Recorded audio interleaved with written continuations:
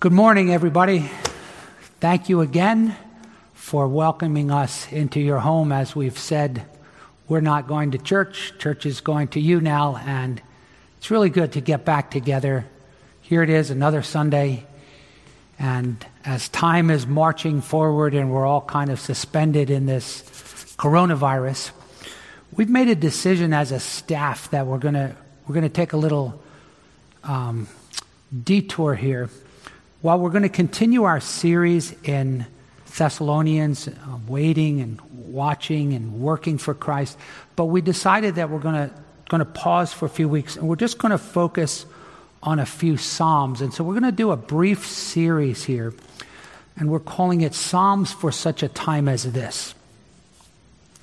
And the reason we're going to do this, it makes obvious sense that the Psalms are a gift from God to help us in the midst of various situations, including difficulties. And so I'm going to begin by just sending out our consolations. I know some of you are really hurting. You've lost loved ones, you're fearful, you've lost jobs. And so please, again, I want to encourage you to go to our website. We've got resources there to help people. If you want to help people, if you want to give and contribute, just pray for one another. Pray for our country. Pray for the churches. Just pray that we can minister to each other. But I'm grateful to be in your home right now. Many of you as a family are watching together. And I just want to encourage you while I'm introducing, if you have your Bible, if you want to turn, we're going to be looking at Psalm 130. But before we do that, I just want to share one of the reasons why I think it'll be really helpful for us to go through a few Psalms at a time like this. The Bible says in Colossians 3 that we should let the Word of God dwell in us richly and teach one another with psalms. That's the first thing it says. Teach one another with psalms. This sacred hymn book, 150 songs that God has given to us. I really like what John Calvin once said about the Psalms. I want to read you a quote. He said, "There's not an emotion, one single emotion of which any of us can be conscious, that is not somehow represented as in a mirror." Here in the Psalms, the Holy Spirit has drawn all of our griefs, all of our sorrows, all of our fears, our doubts, our hopes, our cares, our perplexities, in short, all of our distracting emotions with which we're agitated. You know, that's funny because Calvin said that. But years before that, there was a church father by the name of Athanasius. And he said this, an ancient church father: "Whatever particular need or trouble you have, from the book of Psalms, you can select a form of words to fit it, so that you may learn the way to remedy your ill." Now, just think about what this guy's saying. Thousands of years ago, whatever your issue, you can find in the Psalms something, a medicine to help remedy that pain. I want to recommend a book as I begin. My wife and I this year began to work through the Psalms. It's a book by Tim Keller. I actually stole it from a friend, but I told him later. I was staying at his home and he wasn't using it and he was away, and I figured I'd take it home and when I finished I'd give it back to him, but I confessed and he gladly forgave me. But anyway, it's called The Songs of Jesus. And you're like, what? Jesus was a songwriter? No, it actually is basically all 150 Psalms in which Tim Keller proposes something that I think is absolutely right. We know that the Jewish people, devout Jewish people in Jesus' day, sang the Psalms. That was their songbook. They didn't have K-Love to be positive, encouraging. They listened to the Psalms and they sang them together. And so we can be sure that Jesus sang the Psalms. In fact, of all of the Old Testament that Jesus quoted, the number one book that he quoted was the Psalms. And so with that in mind, Keller takes each psalm and you read the psalm together. It's a great devotional for families, and then I'll have a brief thought at the end. But I want to read you a couple things that Keller said about the Psalms that really, if you'll bear with me a little bit, I think you'll enjoy this. He is very good with words. it'll sort of introduce where we're going to go in the next few weeks. He says, the early Christians sang and prayed the Psalms. When Benedict formed his monasteries, he directed that the Psalms would be sung, read, and prayed once a week.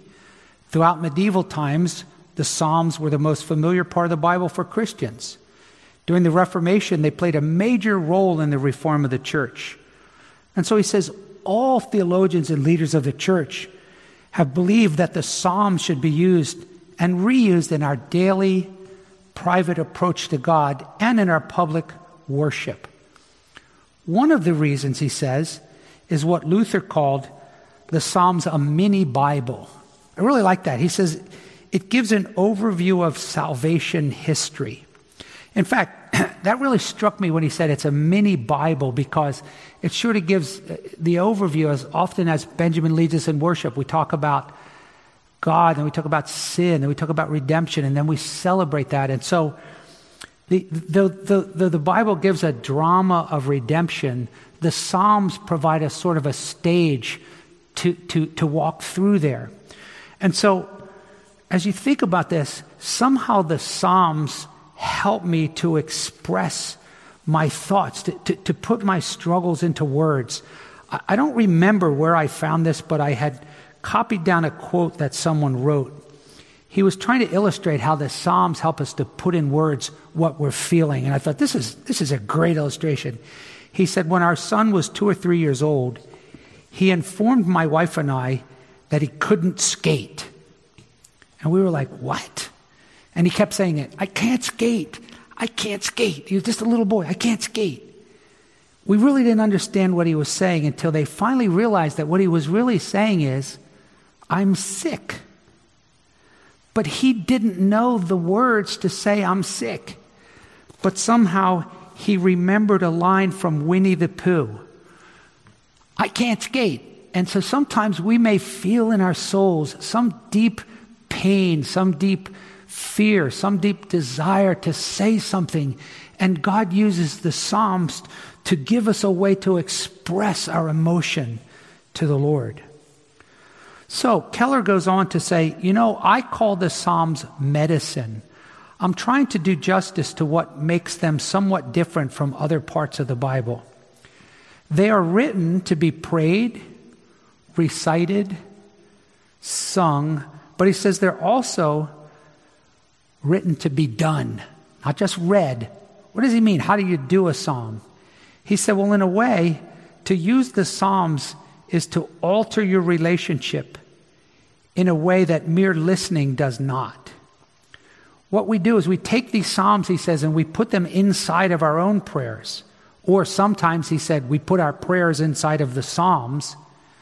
And then somehow that gives the speaker a new attitude, a new commitment, a new promise from God, a new emotion. He says, let me give you an example. In Psalm 139, the psalmist said, search me, O God, and see if there's any offensive way in me. Well, I could just read that, but if I pray it, then I'm actually inviting God. Search me, O God, test my motives, and show me the way of life that you want me to live that's called for in the Bible. And so as we approach this coronavirus and all of the things that are going on around us, sometimes we don't really have a way to put into words our fears, our frustrations, our anxieties, and our disbelief, or our maybe resentment and anger towards God. And so I hope that this will, for some of you, remind you and stir you up to the Psalms, and for others, introduce you and welcome you into this journey of Psalms. Even you young people, even if you're just a kid, it's a great idea to begin to learn Psalms. And actually, anytime you can get a psalm that you can learn to sing. Parents, I want to recommend, Keith Green has some excellent videos of Scripture. One of them, Psalm 51, when I am afraid, I will trust in you, I will trust in you. Teaching our kids to sing the Psalms. In fact, I want to invite you to do something right now. If you're watching this as a family, just pause the video for a moment and talk with one another and see if you kids and parents can even quote some verses from the Psalms. Maybe one of you will go, oh, isn't this is the day the Lord has made, we will rejoice and be glad in it? Or yeah, isn't there a psalm of the Lord is my shepherd, I shall not want? Just take a moment and speak to one another and remind one another. Maybe your kids will be surprised hearing you quote some of the Psalms, and maybe they'll surprise you. And if you come up empty, looking at each other going, I don't know any Psalms, well, this will inspire you to start to get into the Psalms. So, Keller closes, he says, most of the Psalms read in light of the entire Bible bring us to Jesus. I don't want you to miss that. That while the Psalms were the songs that Jesus sang, the Psalms are also the psalms and songs that point us to Jesus. That's one of the things I really appreciate about Benjamin's leadership and worship. The songs are pointing us to Jesus, and by the way, they often are using the Psalms. So Keller says this, the Psalms were Jesus' songbook. When Jesus sang a hymn at the Passover meal, as Pastor John mentioned, it was probably the great Hallel Psalms, Psalm 113 to 18. There's every reason to assume that Jesus would have sung these Psalms. But they're not just songs that he sang, they're songs about him. Some of them very direct messianic psalms, my God, why have you forsaken me? But others, songs about the king. We saw last week, Psalm 2 was really a coronation psalm about the crowning of Jesus. So with the rest of our time, maybe 25 minutes together, we're going to just do a sample. We're going to take a look at Psalm 130. Psalm 130. And we're going to walk our way through this psalm. And parents, this is something that as you're working with your kids and spouses and couples, and those of you who are teaching the Bible and discipling people, it's a wonderful opportunity to just open up this avenue to learn, to rehearse, and go through the Psalms. The Psalms aren't something that you go, oh, I already read that. I mean, think about how ridiculous it would be if a song that you really like came on the radio and you said, please turn that off. Why?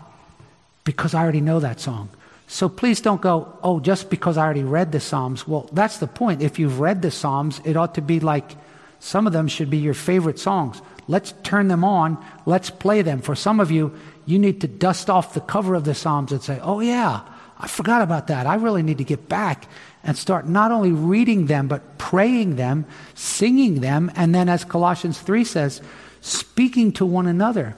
In fact, in 1 Corinthians 14, verse 26, we learn this, that when the early church gathered, the Apostle Paul invited them to come and bring with them something from the Psalms to encourage the other believers. He said, whenever you assemble, have a psalm or a teaching or a revelation or a tongue so that you can edify.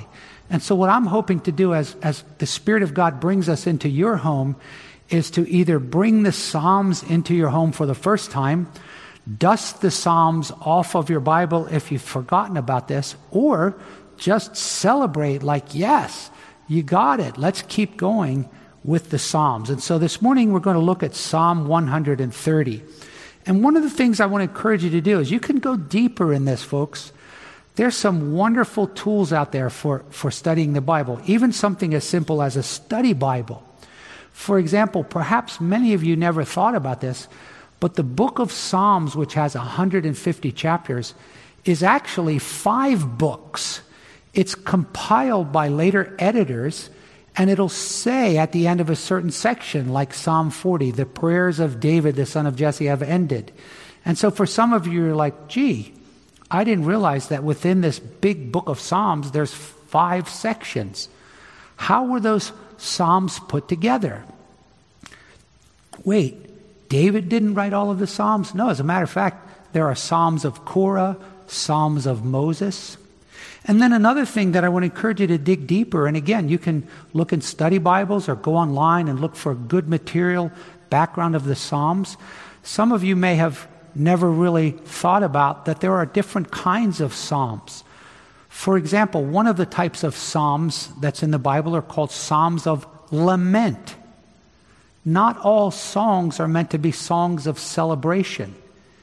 Psalms of lament are psalms when you're actually pouring out your sorrow, your frustration, and your disappointment to God.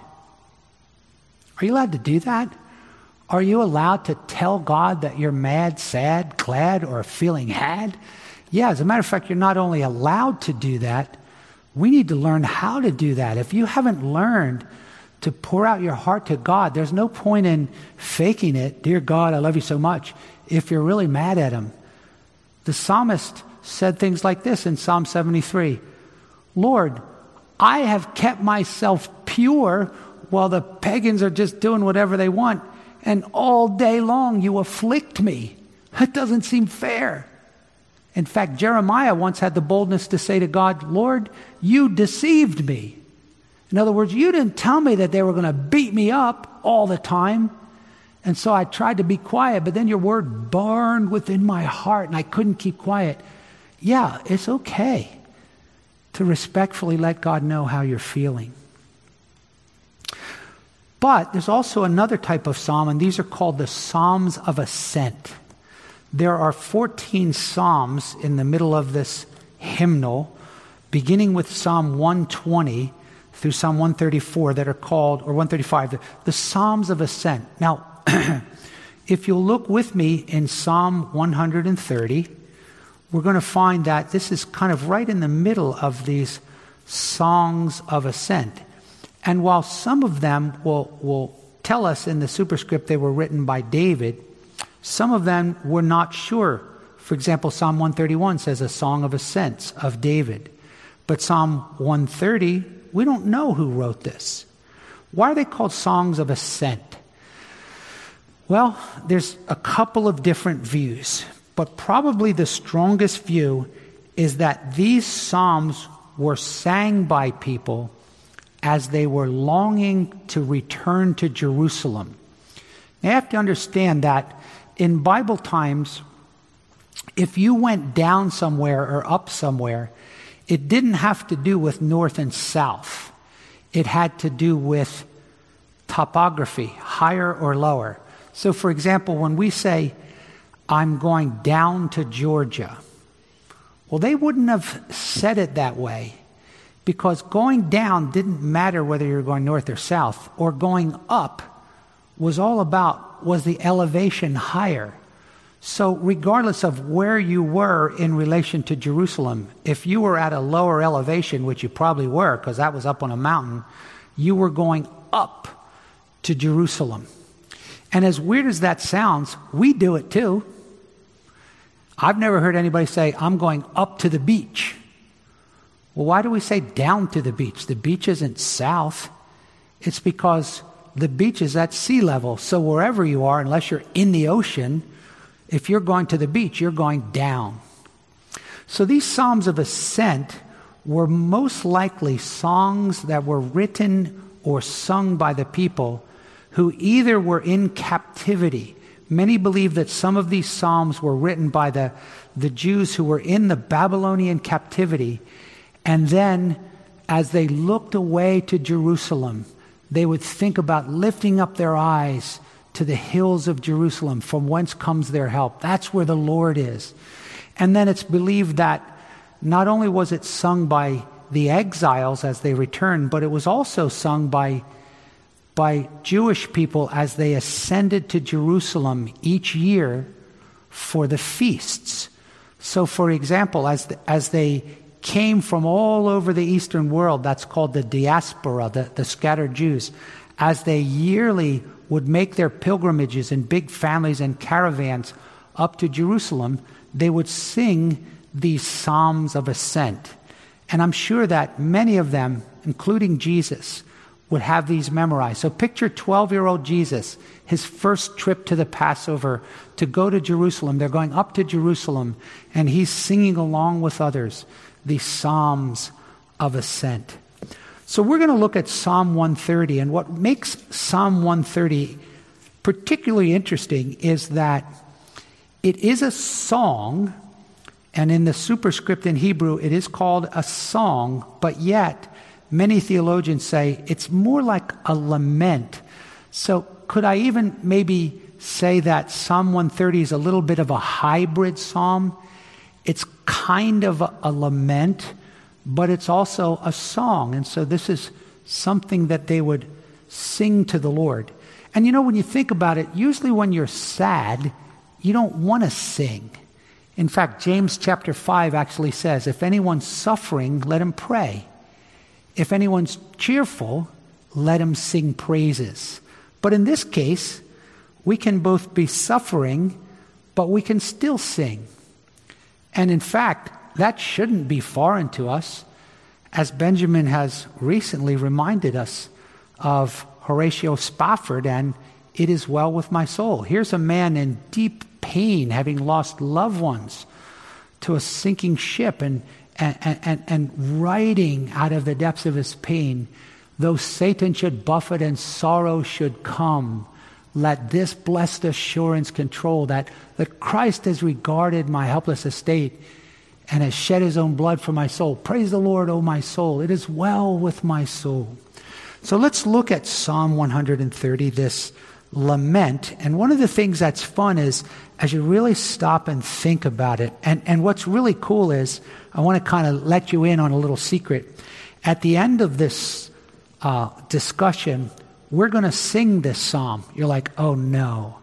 Well, actually, we've already been singing this psalm, because many of you know that Benjamin has introduced us to this wonderful song by the Gettys. I will wait for you. I will wait for you. That's Psalm 130. And so it'll be fun as we read through this. And one of the things I found is I kind of fell in love with that song as Benjamin's been leading us in it. I'd never heard it before. But then as I studied this passage, I then found it even more meaningful as I sing it now. So in this song of ascent, we're going to see that this particular song has 3 sections. In the first section, the psalmist is going to bring his problems to the Lord. We need to learn how to explain our problems to the Lord. And sometimes we don't just dictate factual statements. We emote, right? So we're going to learn to bring our problems to the Lord. Secondly, we're going to learn that then we need to wait patiently. You bring your problems to the Lord. You keep doing that, but then you have to wait patiently. And then finally, after we've learned to bring our problems to the Lord and then patiently keep praying about it and wait, third, then we encourage others to do the same. So let's start in verses 1 through 3, where we learn to tell our problems to the Lord, tell him what we're facing. The psalmist says, out of the depths I have cried to you, O Lord. Lord, hear my voice. Let your ears be attentive to the voice of my supplications. Now, one of the things that's fun to do is to try to say, okay, if each psalm is a medicine for my soul, what was this dear psalmist problem? Well, many times there's metaphorical language. He says, out of the depths I've cried to thee. And you go, okay, so he must have been in the ocean. Is this kind of like, did he kind of have a Jonah experience where somehow he was drowning in the ocean? And I encourage you to read Jonah too, because it's a beautiful psalm. But one of the things I found is that the word depths in the Bible really had some interesting insights, because depths wasn't always water, although often it was. And so when we talk about feeling down or being down in the dumps or being cast down, depths, I found in the scriptures, can have a number of things. The depths of waves, but sometimes we're not in the depths of water, but the psalmist would speak about being in the depths of a deep pit. For example, he says in Psalm 40, you brought me up out of the pit of destruction, out of miry clay. Sometimes depths were pits. Sometimes he says, Lord, your breakers rolled over me. Sometimes they're waves. Other times he says, Lord, you've afflicted me with the cords of death. Psalm 116. And the terrors of Sheol came upon me, and I found distress and sorrow. And so we're learning to bring our problems to the Lord. And so when this brother says, out of the depths, we don't know for sure at this point, what is his problem? Are enemies trying to get him? Has he learned that he has some sickness that he's going to die? Has his wife been unfaithful to him? Has he lost a loved one? Has he just become clinically depressed? Has he lost his business? Are his kids wayward from the Lord? We don't know for sure, but I think he gives us a little bit of a clue. But what we're learning here is to learn how to tell the Lord your problems. I'm going to suggest that this brother's problem was the greatest problem we all face. We often think that our greatest problems that we face are external. But I would suggest that many times the number one problem that we face is not others, it's myself. It's my own personal sin. Now, that doesn't mean that all our problems are because we sin, but often our problems are related to sin, even if our problem is not because we started it, but maybe someone sinned against us. But often the expression hurt people, we have sinful reactions to someone else sinning against us. So in the long run, our problems often relate to our sin, our unbelief, our lack of faith, our lack of surrender, our lack of humility. And so somehow I think the psalmist here was struggling with guilt. Now, get in line if you go, oh, I struggle with guilt. If you're a Christian, all Christians struggle with guilt. How could we not struggle with guilt? How could we not at times say, oh, wretched man that I am? Even on our best day, we're shot full of sin. One Puritan said, even if I came forward and knelt at the altar, my tears would need to be washed in the blood of Jesus. And so the reason why I think his depth had to do with guilt over sin is he goes on to say, Lord, if you should mark iniquities, who could stand? So somehow as he's ascending up or as he's writing this psalm, he's feeling overwhelmed by his failure and his sin. And as a result of that, he's feeling as though God is not listening. God is ignoring him. He's going, God, will you listen? Give me your ear. God, are you distracted? God, are you deleting my calls? God, are you hiding your face? But notice what he does as he pours out his heart and he persistently cries out to God. He reminds himself of God's mercy. He says, Lord, if I had to come before you and we went over my sins, how could I stand? How could I stand in judgment? I deserve wrath. But then he says, but Lord, there is forgiveness with you. That is really important. Those of you that struggle with guilt, remind yourself that while it's true that we are, as Paul said, wretches, we also have a wonderful Savior. And so each time you look within and you see your own sin, John Calvin used to say, then you need to take 10 looks away to the Lamb of God who took away our sin. And so what the psalmist is doing is he's reminding himself that even though I feel bad about my sins, I have to remember that God is full of mercy. He probably was reminding himself of the John 3:16 of the Old Testament. Do you know what that is? The John 3:16 of the Old Testament is probably Exodus 32 and 33 when Moses asked God, show me your glory. And twice in that section, the Lord reveals himself. He said, the Lord God, abundant in loving kindness, slow to anger, gracious and compassionate, having mercy on whom I'll have mercy. Remind yourself that while you might feel undeserving, Jesus paid for your sin, and there's forgiveness with God. And as a result of that, look what it says, that you may be feared. Nothing is going to move you, strengthen you, inspire you, and encourage you more than God's grace and the gospel. Terror is not going to work. Guilt is not going to work. Grace is healing. And this is a beautiful psalm. Oh God, I'm really struggling. If you were to take a record, Lord, I deserve your wrath. But wait. There's forgiveness with you. And as a result of that, Lord, I respect you. I reverence you. I want to obey you. Listen, search your heart sometime today and ask yourself, why am I obeying God? Why do I want to do what's right? Hopefully, it'll be because you love him because he first loved you. Not because you don't want to get caught, not because you don't want to get the consequences, but because God has forgiven you. And so what a wonderful beginning. Let's just learn to pour out our depths of our problems to God. Number two, once we pour out our problems to God, we explain our problems, we learn to wait patiently for God. We learn to wait patiently for God. Look at verses 5 and 6. I wait for the Lord. My soul does wait. And in his word do I hope. My soul waits for the Lord.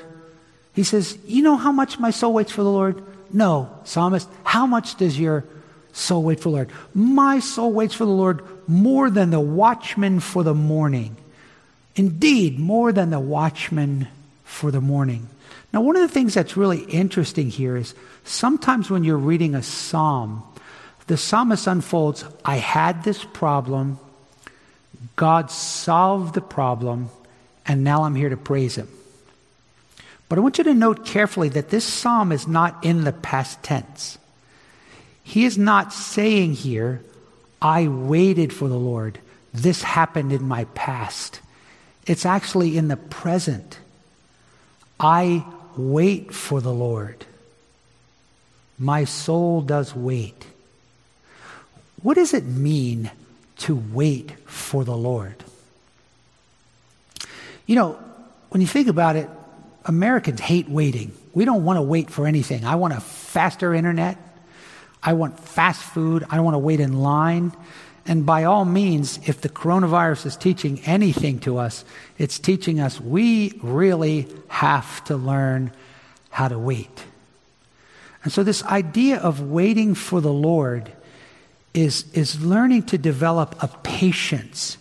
It's learning to develop a perseverance, a sense in which I've prayed about something, but now I'm watching and I'm expecting something to happen. It might not happen right now.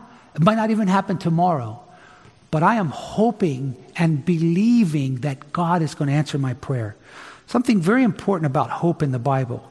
The word hope in the Bible is very different from the English word hope. The English word hope is more just about, I hope to get a bike, maybe I will, maybe I won't. But in the Bible, hope is a very confident expectation. You know it's going to happen, but you just are going to wait and wait and wait. But you're sure. You're not wondering if it's going to happen. You're just going to wait. And so some of you are right in the midst. You're waiting for the results from your corona test. I hate that. I hate that. Many times people will have a biopsy and they have to wait. Like, tell me now. But whatever your issue is, God is teaching us to wait and watch for his intervention. Expect the Lord to work for you. I love Psalm 27:14. It says, wait for the Lord. It says, be strong. Let your heart take courage. Wait patiently for the Lord. But I do want to note one other thing about waiting patiently for the Lord. Don't just wait in a vacuum of thoughts. Don't just wait in a hamster wheel of your own ideas. In other words, the Bible says, don't lean on your own understanding. You'll notice that the psalmist says something very important here. He says in verse 5, in your word do I hope. Don't let your waiting flop around in the wind. Anchor that hope in the promises of God. I want to give you a beautiful example of this. I heard a true story of a little boy who was on a dock in his yard in Florida. And if you've ever seen lakes in Florida, some of them can be really, really kind of green and muddy. You can't really see. So this little boy fell off the dock, plunged down into the water, and his little sister didn't even wait to see what happened. She ran to the backyard to get Dad. And Dad came tearing around into the front yard. He comes running out on the deck, and there's no boy swimming in the water. The dad panics. This is a true story. He jumps in the water. He's flailing around in this muddy water, trying to find his son, probably wondering as his son drowned, when suddenly he bumps against his son, who was clinging to the pylon of the dock under the water, holding on. He rips his son, the little boy, off of the pylon. He puts him up onto the deck, and the little boy gasps and begins to breathe. And the dad says to him, "What were you doing when you were holding on to that dock? What were you thinking?" And the little boy said, "I was waiting for you, Dad. I was waiting for you." Instinctively, when he plunged into the depth, he grabbed the pylon. And those pylons are God's promises. And I would encourage you, whatever you're going through, grab one of those pylons. All things work together for good.